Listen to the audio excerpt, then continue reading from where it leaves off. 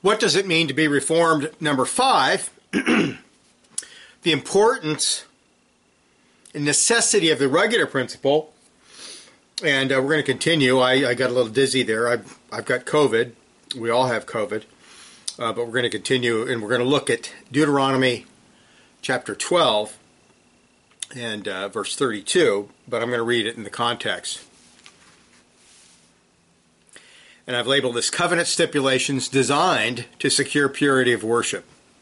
Covenant Stipulations Designed to Secure Purity of Worship. These are the statutes and judgments which you shall be careful to observe in the land which the Lord God of your fathers is giving you to possess all the days that you live on the earth. You shall utterly destroy all the places where the nations which you shall dispossess serve their gods on the high mountains and on the hills and under every green tree. And you shall destroy their altars, break their pillars, and burn their wooden images with fire. You shall cut down the carved images of their gods and destroy their names from that place. You shall not worship the Lord your God with such things. But you shall seek the place of the Lord your God chooses out of all your tribes to put his name for his dwelling place, and there you shall go. There you shall take your burnt offerings, your sacrifices, your tithes, your heave offerings of the land, your vowed offerings, your freewill offerings, and the firstborn of your herds and flocks. And there you shall eat before the Lord your God, and you shall rejoice in all that you put your hand, you and your households, in which the Lord God has blessed you. You shall not at all do as we are doing here today, every man doing what is right in his own eyes, for as yet you have not yet come to the rest of the inheritance of the Lord your God is giving you. But when you cross over the Jordan and dwell in the land which the Lord your God is giving you to inherit, and he gives you rest from all your enemies round about, so that you dwell in safety, then there will be the place where the Lord your God chooses to make his name abide. And then we jump down to verse 27. And you shall offer your burnt offerings, your meat and your blood, on the altar of the Lord your God. The blood of your sacrifices shall be poured out on the altar of the Lord your God, and you shall eat the meat. Observe and obey all these words which I command you, that it may go well with you and your children after you forever. When you do what is good and right in the sight of the Lord your God. When the Lord your God cuts off from before you the nations which you go to dispossess, and you displace them and dwell in their land.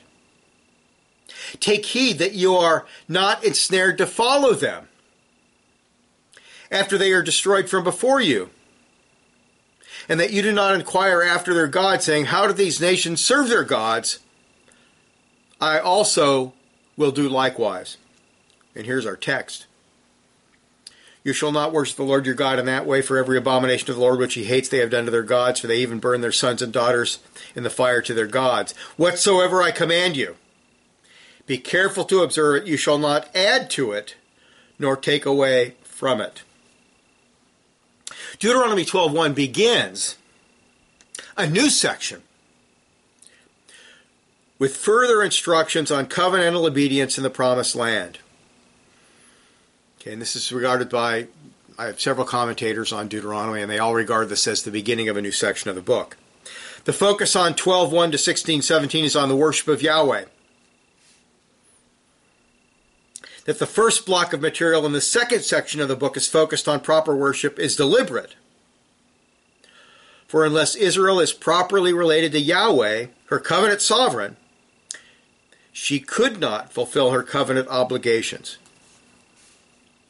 Proper worship must be maintained to avoid ethical and spiritual syncretism with the heathen, which is spiritual adultery.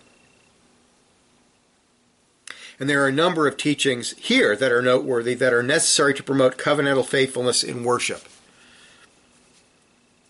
So this emphasis on worship for keeping the covenant and living in a covenant relationship with Yahweh is not an accident. First, the section begins with a reminder that Israel is to carefully obey God's law in the land every day for the rest of their lives.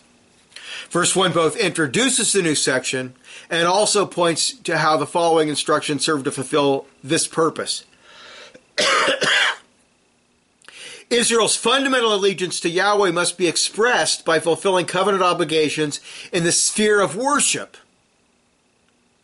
These laws are intimately related to the first table of the law, especially the first two commandments. Okay, so this modern idea, this tendency of neglecting first table laws and being much more strict about second table laws contradicts the nature of covenant law itself. And then second, following a crucial biblical principle of sanctification, there is a command to annihilate every vestige of pagan religion and worship from the land. All the pagan sacred places of worship, shrines, statues, idols, sacred pillars, temples, and even the names are to be obliterated. The expression, surely destroy, or older translations, utterly destroy, is emphatic in Hebrew. The sense is exceptionally strong and could be translated, destroying you will destroy. Make sure it gets done. It's very emphatic in Hebrew. They were to be burned and ground up in such a manner that they could never be used again. Anything that held a religious significance among the heathen had to be removed and destroyed. The systematic and total destruction of every monument and symbol of idolatry was not only a symbolic act of rejection of all false gods and everything associated with them, but also was a removal of possible future stumbling blocks. You get rid of it, and you get rid of it in such a way you can't go back to it. The assumption of these commands is that there is nothing among pagan or humanistic religious rites or practices that pleases God or is acceptable to Him. Nothing. God wants none of it. He wants compromise with none of it. He hates every part of it with a holy hatred and demands that we place it on the ash heap of history. Obviously, the common idea that God accepts man's religious fantasies as long as they are sincere is a serious error. It's a kind of Christian existentialism, which says what you do is really not important. It's if you're sincere about it. But if you're wrong, sincerity means nothing. God is not impressed. The command is accompanied with a warning against syncretism in verse 4. You shall not worship the Lord your God with such things. The Jews were not to adopt or adapt anything from heathen worship practices into the worship of Yahweh. Not one thing was to be adopted. Not one thing was to be borrowed. Even the remotest of details in worship must be prescribed by God, and believers are not to look at heathen practices for ideas. Period. The idea that is common today is that the command to worship God is very general, and that we should expect different kinds of worship among different cultures. Each culture has its customs, practices, and since worship, according to this anti-regulativist view, is very general, well, yeah, we're going to have a different kind of worship in Africa than we're going to have in Europe. According to this view, the worship of God does not transcend culture, but is captive to culture. To put it crassly, God has His input and man has his input, so worship is an extension of humanism. It's got to be sincere, they say. Can't do anything obviously unbiblical, but yet it is captive to human culture. The basic idea is that church leaders have an obligation to make worship relevant to the non-churched, especially young people. And this humanistic view explains the proliferation of rock bands, drama groups, music soloists, the use of applause during the service, pop psychology, comedian pastors, and so on. Now, the Reformed, people who are Reformed, like your R.C. Sproul, James Montgomery Boyce, who are very sophisticated, they're not going to have a rock band in their church. R.C. Sproul would have a classical quartet and a trumpet soloist. I know I've seen Sproul many times. So their view is that, we have human culture mixed with what God desires, but let's have high human culture. Let's have classical music. But in God's eyes, that is just as non-commanded as a hillbilly jam fest or a rock and roll band. Although the modern church's syncretism with Hollywood, Las Vegas, and Broadway is not as obviously offensive and wicked as the Jews' adaptations of Baalism, it nevertheless is still sinful and highly corrupting. Such warnings against syncretism are common in the law because of man's sinful depravity and proneness to human autonomy, which loves carnal, worldly, sensuous worship. If the people aren't strict and diligent, they will be seduced by the many temptations which surround them. The Roman Catholic Church is the most obvious example of what happens when this warning is completely ignored. Papal worship is full of paganism and superstition. Instead of bowing to Greek and Roman gods, they have simply substituted Mary and the saints. Pagan festivals and customs have been kept, but covered with a false veneer of Christian piety. I was raised in a very strict, old-fashioned Roman Catholic Church. Now, above the so-called altar in the back was a large crucifix, which of course is blasphemous because Christ is not on a cross anymore. He's resurrected. But on the right-hand side of the church, there was a very large statue of the Virgin Mary. And then on the left side of the church, there was a very large statue of Joseph. So you had Mary and Joseph, and then Jesus is on the crucifix. And during the different holy days, these statues were painted to look very real. They actually weren't like a white statue. They were painted with flesh tones and hair and fingernails and the whole nine yards. They were completely painted to look totally real. And then what they would do is on the different holy days, they would dress them up in different outfits. So this time of year, we're going to dress Mary and Joseph in white. And we're going to put some nice flowers there. This time of year, we're going to dress them in dark violet.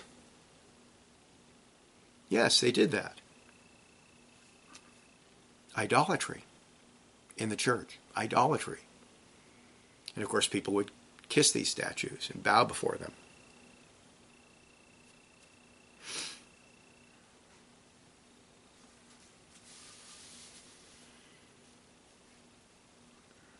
Pagan festivals and customs have been kept but covered with a false veneer of Christian piety.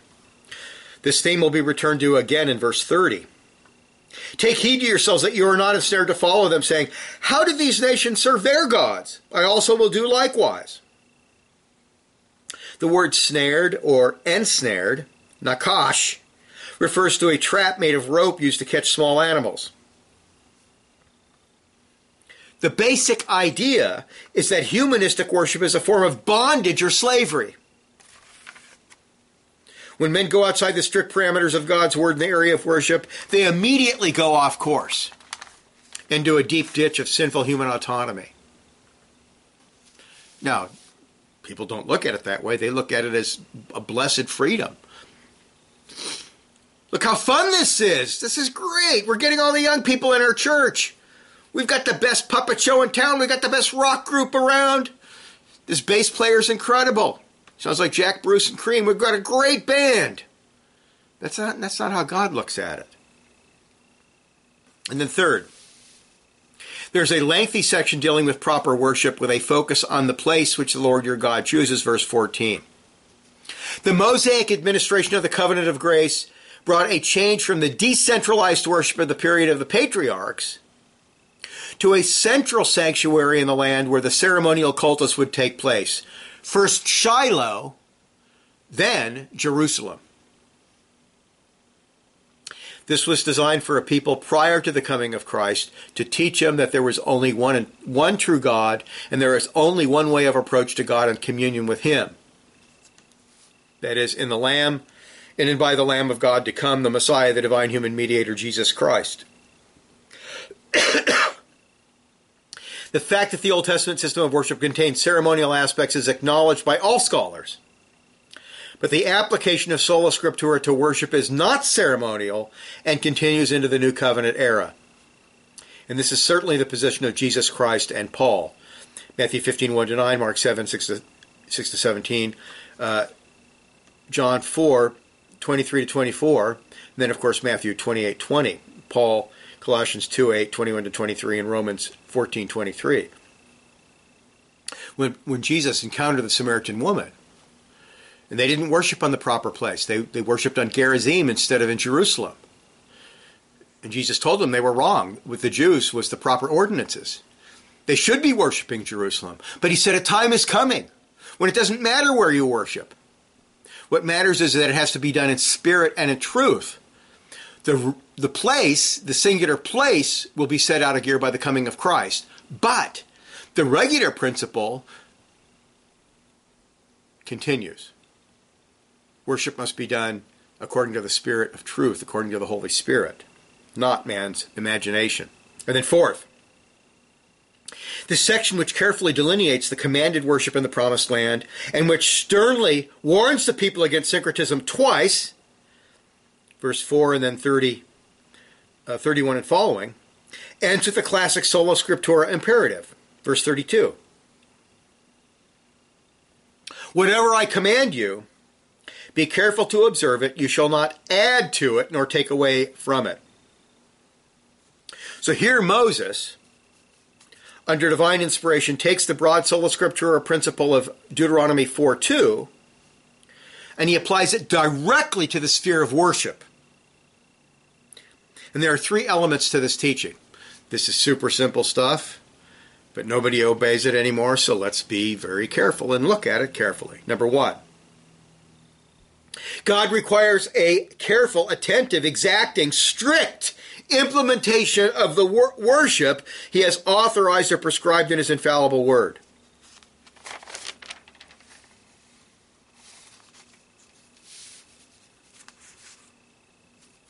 Now, the concept of doing something carefully in Scripture carries with it the idea of, number one, listen. Pay really careful, close attention to what God requires. Let's get the imperatives right. Let's get the commands right. Let's get the requirements correct. This involves listening carefully, with intelligence and understanding. And this step assumes a careful historical grammatical exegesis of Scripture, not a reading of one's own presuppositions into the text or an attempt to circumvent the text to justify current declension. Pay close attention. Number two, putting what God has said into habitual practice. You have to hear what God says. And of course, the obvious implication is you're hearing with faith. It's mingled with faith. If you hear with your ears and you don't hear with faith, it's not going to do you any good. You must trust in His word and then obey what He requires. The test of faith in what Yahweh has required is a strict, consistent obedience. The regular principle of worship is not obeyed in our day because people have lost faith in sola scriptura and the sufficiency and perfection of Scripture. They don't believe the Bible is sufficient. They don't have faith in what God has told us to do. They have most of their faith is directed to the church, to what men say, to what men in declension, their customs, their traditions, their additions, and they're loved, and people put their faith in what man has said. Sad to say. People who reject the regular principle couch their arguments with all sorts of clever, pious-sounding equivocations. But their bottom line is really unbelief. unbelief. Did you listen with the ear of faith? Did the command, is it accompanied with true faith? Do you seek to simply implement what God has commanded? That's what true faith does. It doesn't look for excuses. It doesn't look for equivocations. It doesn't look for arguments why our human traditions are great and we can do those instead of what God says, which, sad to say, is the way most people think today.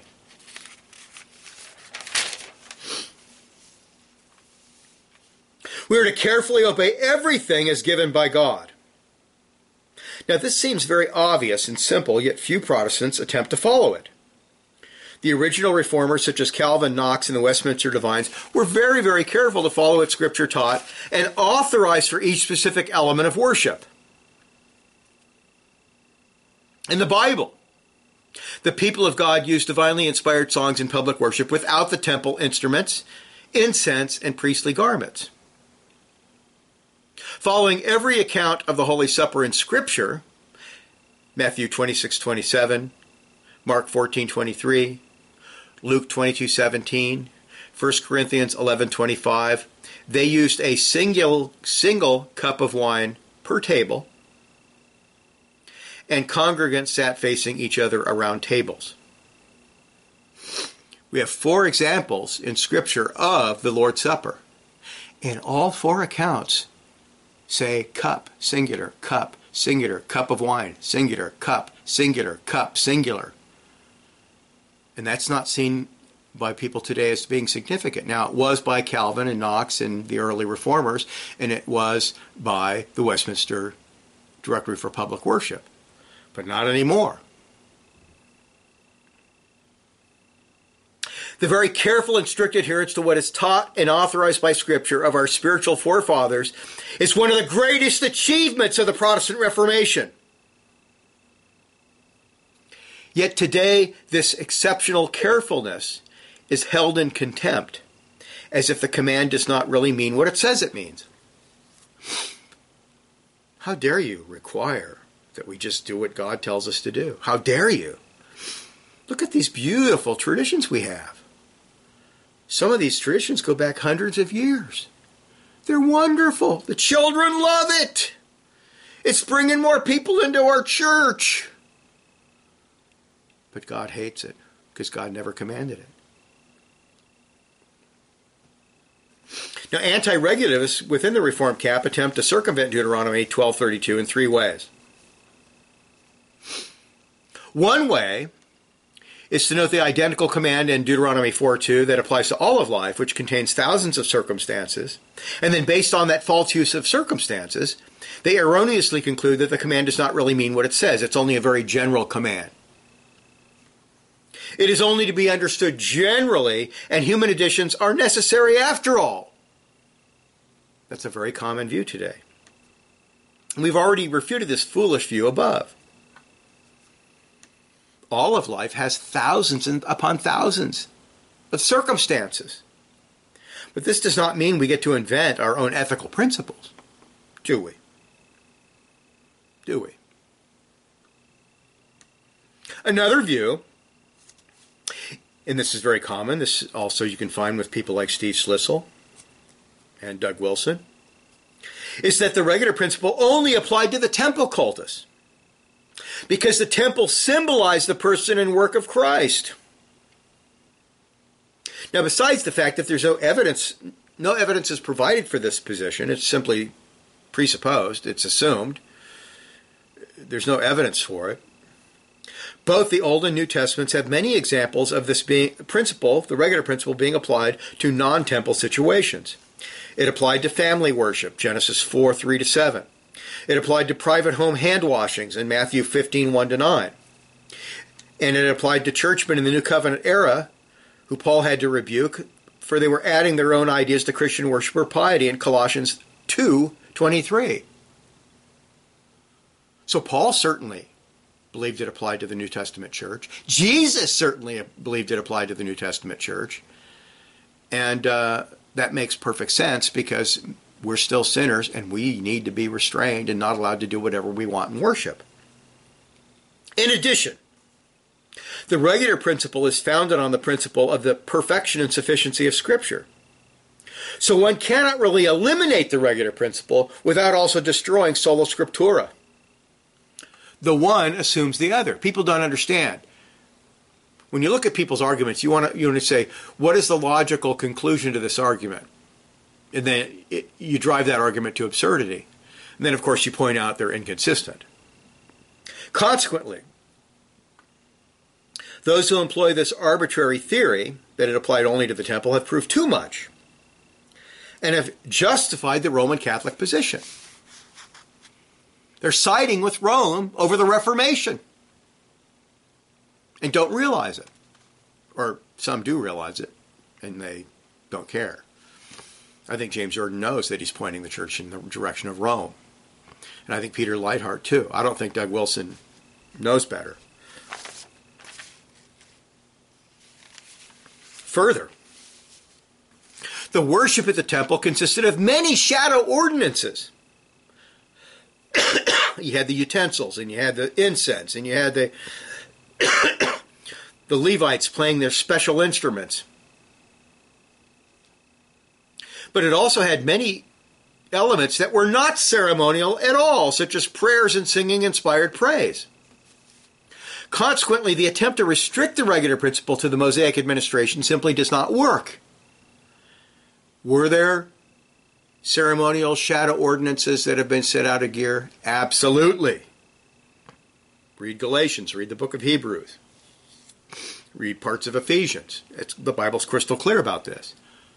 But there was a lot of non-ceremonial worship conducted in the Old Testament, and that continues.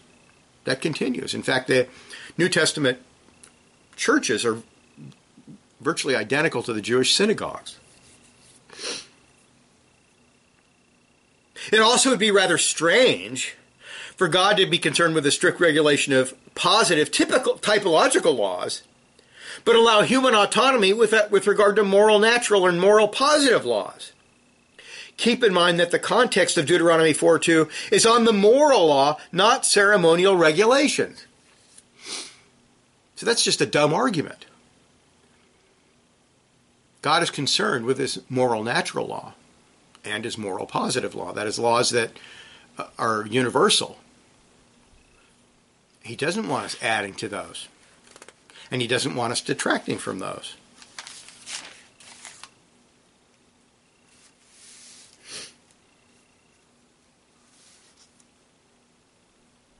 A third way to attempt to circumvent this passage is to offer a historical argument.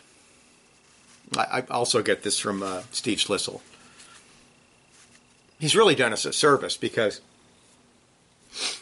he wrote down what a lot of Reformed people are thinking. He wrote down all the anti-regulativist arguments, and he's a very bright guy. I've met him. He's a great speaker. But he wrote all this stuff down so we can see how stupid these arguments are. They're stupid. They're terrible. Some anti-regulativists argue that the original Calvinistic reformers overreacted against the abuses of Rome. They were so distressed with the many gross corruptions of the papal church that they went too far in the other direction. They applied a flamethrower when they should have been more like Martin Luther and just simply used a scalpel. And there are serious problems with this argument. A. The Reformers' appeal to the regular principle was thoroughly exegetical and not arbitrary. Their view of sola scriptura drove their treatment of Romanism's additions, not simply a personal dislike of their practices. When they reformed worship, they did what they believed Scripture forced them to do. It had nothing to do with simply personal opinion. And to think that they were like that is just really denigrating the reformers. B. If what the reformers did was an overreaction, and that's the words that Schlissel uses in his followers, then the anti-regulativists should point out to us what the reformers where the reformers went too far, and what Roman Catholic practices they would like to reintroduce.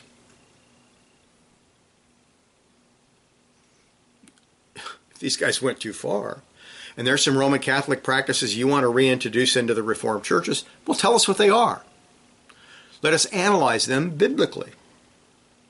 And of course they never do, because they know that they would be exposed. For what they're doing is they're simply trying to justify human autonomy in worship. That's what they're doing. Human autonomy in worship. I want to do what I want to do. I want my sacred traditions. I want my best loved human traditions that have been added to the worship of God. That's all they're doing. And then C. The Reformers, Zwingli, Calvin, Knox, Bucer, others, and the Second Reformation Presbyterians and Puritans were careful, exacting scholars and logicians. Read John Owen on worship. Read him. Very careful. Read George Gillespie on worship. Exceptionally diligent and very careful in what he says. Read Calvin's Institutes. These guys were extremely exacting, careful, good scholars and logicians. The idea that they allowed themselves for over 2 generations to twist the truth based on personal prejudices is absurd on the face of it, and is easily refuted by their writings on this topic. Assuming that men like John Calvin, John Knox, Rutherford, Owen, Gillespie were incompetent, arbitrary, and hypocritical on worship is inexcusable. It is a foolish, unsupportable fantasy. You're talking about just these 3, Gillespie, Rutherford, and John Owen. You're talking about 3 of the greatest Christian scholars in all of history, especially in the sphere of worship. Incredibly brilliant stuff, all proved very carefully from Scripture. Number 2. Nothing man-made is to be added to the worship of God. You shall not add to it. This command of the one following it is designed to support the first imperative regarding the careful keeping of everything that God has commanded. Now, I want you to carefully keep everything I've commanded here. This is covenantal obedience. Now, let me tell you how to do that. First, don't add anything to it. Don't add any of your human ideas. Don't add anything to it at all. Stick strictly to what I've commanded. Because of our sinful nature, God must treat us like little children. Just stick to what I tell you. Do not embellish or come up with your own ideas. Stick to what I tell you. Don't alter it at all. The assumption behind this imperative is that man-made ordinances are unacceptable and automatically corrupting. And, we do this with our own little children when we're telling them to do something out in the yard and we're worried they might hurt themselves or do something stupid. We'll say, this is what I want you to do, Bob. And I want you to do exactly as I tell you. Just do this. Don't come up with any ideas of your own. Do this. And you do that for their safety. Well, God's doing the same thing with his people here. Look, here's what I told you to do. Don't add to it. Don't detract from it. Just stick right to what I tell you.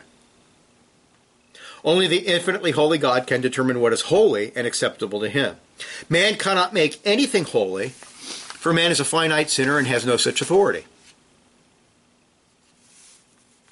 Biblical history and church history testify to the truth and wisdom of this command. Man-made additions have been nothing but a disaster for Israel and the post-apostolic church. Everything in the worship of God must be put to the simple test. Did it come from God or did it originate with man? Look at Israel.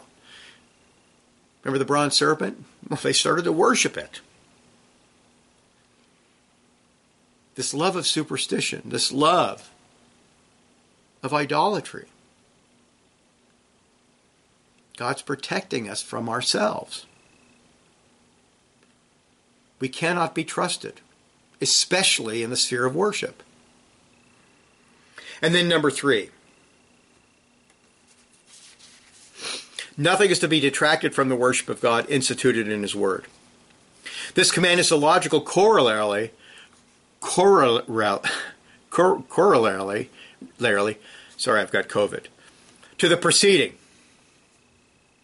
When man has their own ideas to worship, the result historically is that something that God has required is replaced. That's absolutely true. Man-made hymns have driven out inspired psalms. We have it made here. We use the 1650 Psalter. You're not going to find better songs ever. It's a very excellent translation. It's not like the RPCNA Psalter, their new one, which is a watered-down, gross paraphrase. And there's nothing better than that. But if you have a Trinity hymnal, have fun finding a psalm in there that's not completely a paraphrase or that's been mixed with man-made garbage. Entertainment has largely driven out deep exegetical preaching. Grape juice and plastic thimbles has driven out real wine in a real cup around tables. So the Lord's Supper today is a symbol of a symbol. It's a symbol of a symbol. And you say, well, you're being ridiculous. Who cares if we use grape juice? Well, I didn't know we had the authority to ignore what Scripture says and do what we want based on legalism. What happened in the 19th century is churches got rid of wine and started using water. And the Mormons still do that today. This is legalism. God says use real wine, and we know they used real wine because the Lord's Supper was in the spring and the grape harvest is in the fall. So they didn't have fresh grape juice 9 months after the harvest. It had to be wine. I know there's people that say, oh, they took raisins and they crushed them and mixed water with them. That would be gross, and they didn't do that. Legalism says we're wiser than God, and we're going to get rid of real wine and communion. We're going to switch to water. Well, then a guy named Welch's invented pasteurized grape juice in the 1800s, and then most of them switched from water to grape juice.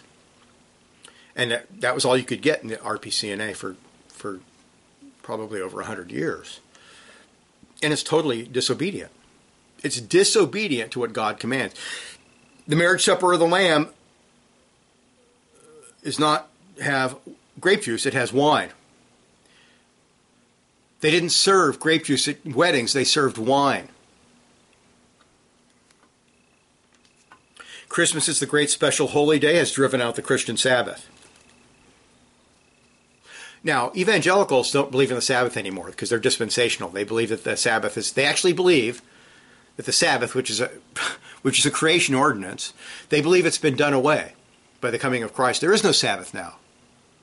It's the position of even respected, fairly good preachers like the fellow down in L.A. I can't remember his name. But they sure defend their Christmas. They won't defend the Sabbath. They say it's been abrogated. But you better leave our Christmas alone. They'll defend Christmas tooth and nail. Something that didn't start until the 4th century. Something that was a tactic of the Roman Church to encourage pagans to join the church. They took a pagan holy day and they lied and they said it was Christ's birthday. And that is a lie. It's based on a lie. It's based on paganism, and it's a monument to pagan idolatry. They defend that, but they won't defend the Sabbath. And business models and bureaucratic committees have driven out biblical Presbyterianism. Matthew 15:3.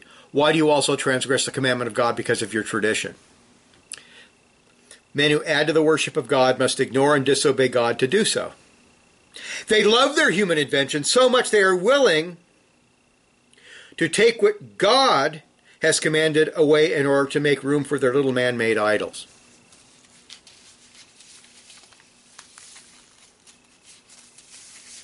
And that's the sad truth. And then we'll look at one more thing real quickly. the unacceptable offering, Genesis 4, 3-5. We have here the first post-fall narrative regarding worship. And it's very interesting what it tells us. Let me read it. Genesis 4, 3-5. In the process of time it came to pass that Cain brought an offering of the fruit of the ground to the Lord. Abel also brought of the firstborn of his flock and of their fat. And the Lord respected Abel in his offering, but he did not respect Cain in his offering. And Cain was very angry, and his countenance fell. Now, the true approach to God and worship is contrasted here to the false humanistic approach. And this is in the first post-fall biblical narrative. Abel, the author of Hebrews tells us, Hebrews 11:4, has true faith, and thus approached God through a proper commanded blood sacrifice, the firstborn of a clean animal, which we know from other sections of Scripture symbolizes the blood of Christ and his perfect sacrifice, his atoning death. Well, we do not have an inscripturated record of Yahweh's instructions regarding sacrifice to Adam and Eve. We can deduce that they were instructed when God himself killed animals to cover their shame. Genesis 2:21. God made a covering for them. That's what an atonement is. God covers our sin, our guilt, with the blood of Christ. The fact that Abel's offering was an expression of faith assumes faith in God's word, obviously not faith in human autonomy. And generations later, we see that faithful Noah is still offering clean animals as burnt offerings in Genesis 8:20. Now, the description of Abel's offering, the firstborn of his flock and the fatty portions that cover the animal's innards, sounds like a typical Old Testament burnt offering. The law says that these fatty portions belong to God. Exodus 29:13, Leviticus 3:3-5, 14-16, 4:8-10, 26:31, and 7, Leviticus 7:23-25. In addition, the firstborn of the oxen and the sheep, both clean animals by the way, belonged to God. Exodus 22:30. So Abel, following God's command, offered a clean, perfect specimen without spot or blemish, the firstborn of the flock. The author of Hebrews extols Abel's faith and says, by faith he offered to God a more excellent sacrifice than Cain. Verse 4, 11:4. God accepted Abel's sacrifice, his worship, because he carefully approached God as God had commanded. His faith obeyed what Yahweh had prescribed.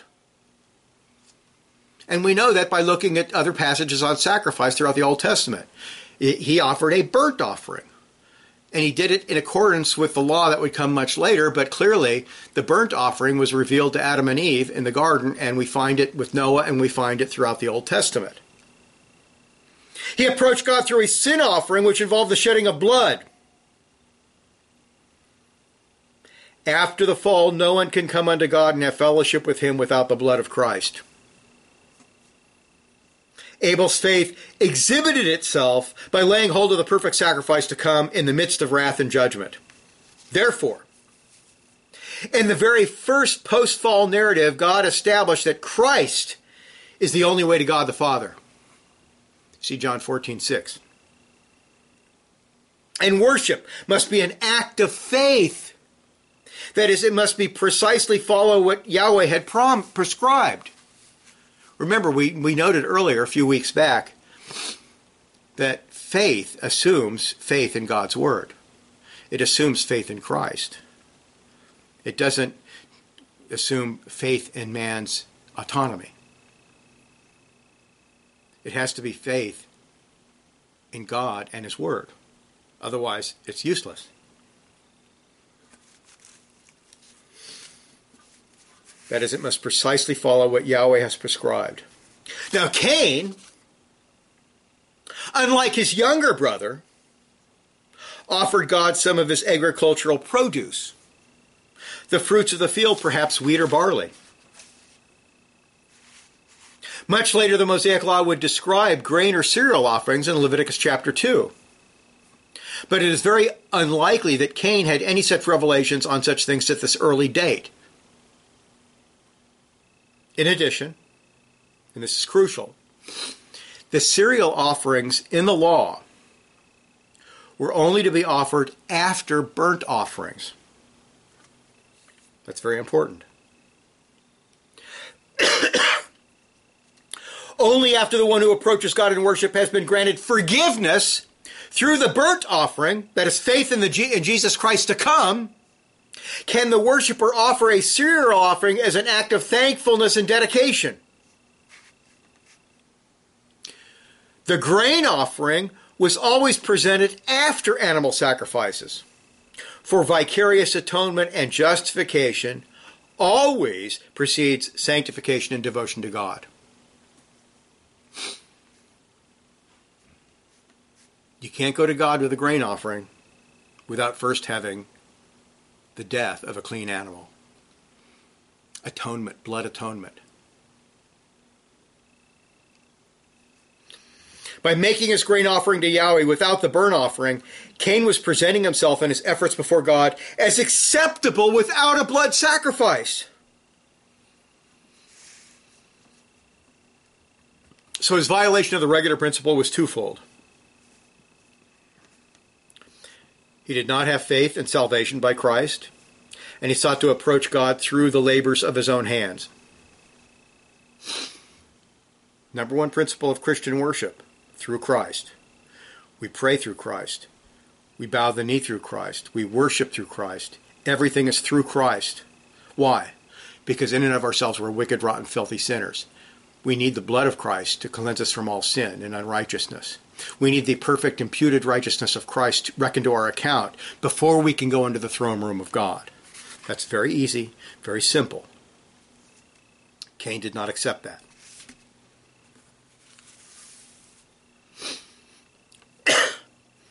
In the very first narrative after the fall, the twin pillars of true religion.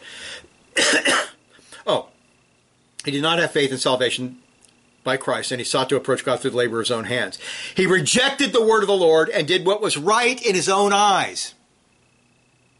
In the very first narrative after the fall, the twin pillars of true religion, biblical worship and salvation by grace through faith alone in Christ alone, are cast aside by Cain, the first humanistic merit-monger.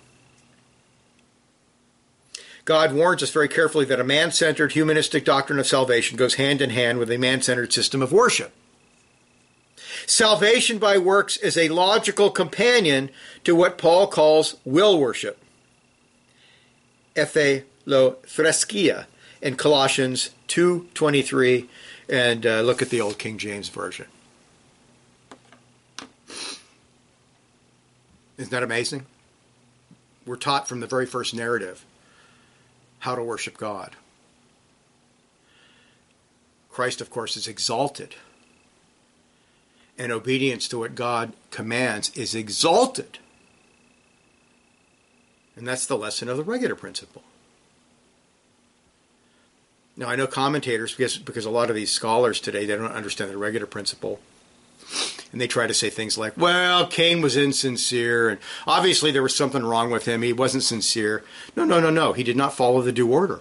He didn't follow what God told them to do. You got to have a burnt offering. Worship has to be through Christ. Worship has to be according to God's command. Abel had faith in that and did exactly what God said to do. Cain did not. And he thought God would be impressed by his beautiful crops, when God is impressed by the blood of Christ, not our own sin-stained works. So we're going to stop there, but I just, this is so clearly taught in Scripture, the regular principle. It's such an important doctrine. It is so clearly taught. There's absolutely no reason to abandon it and embrace Romanism or sloppy evangelicalism, which is what the Reformed churches are doing today. There's no reason to do that, so let's not do it. Anyway, we'll have to continue. Lord willing, I'll feel better next week. Let us pray. Father, I thank you so much for this amazing section of Scripture.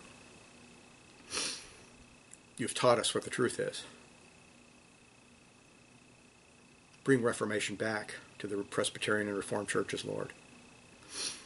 that they would repent of their deep declension that began 200 years ago, so that we could have our children go to Presbyterian churches almost anywhere and have biblical worship, which today it's the exact opposite of that. Bring Reformation, Lord, back to your people. Forgive us for violating what you've so clearly taught. In Jesus' name, amen.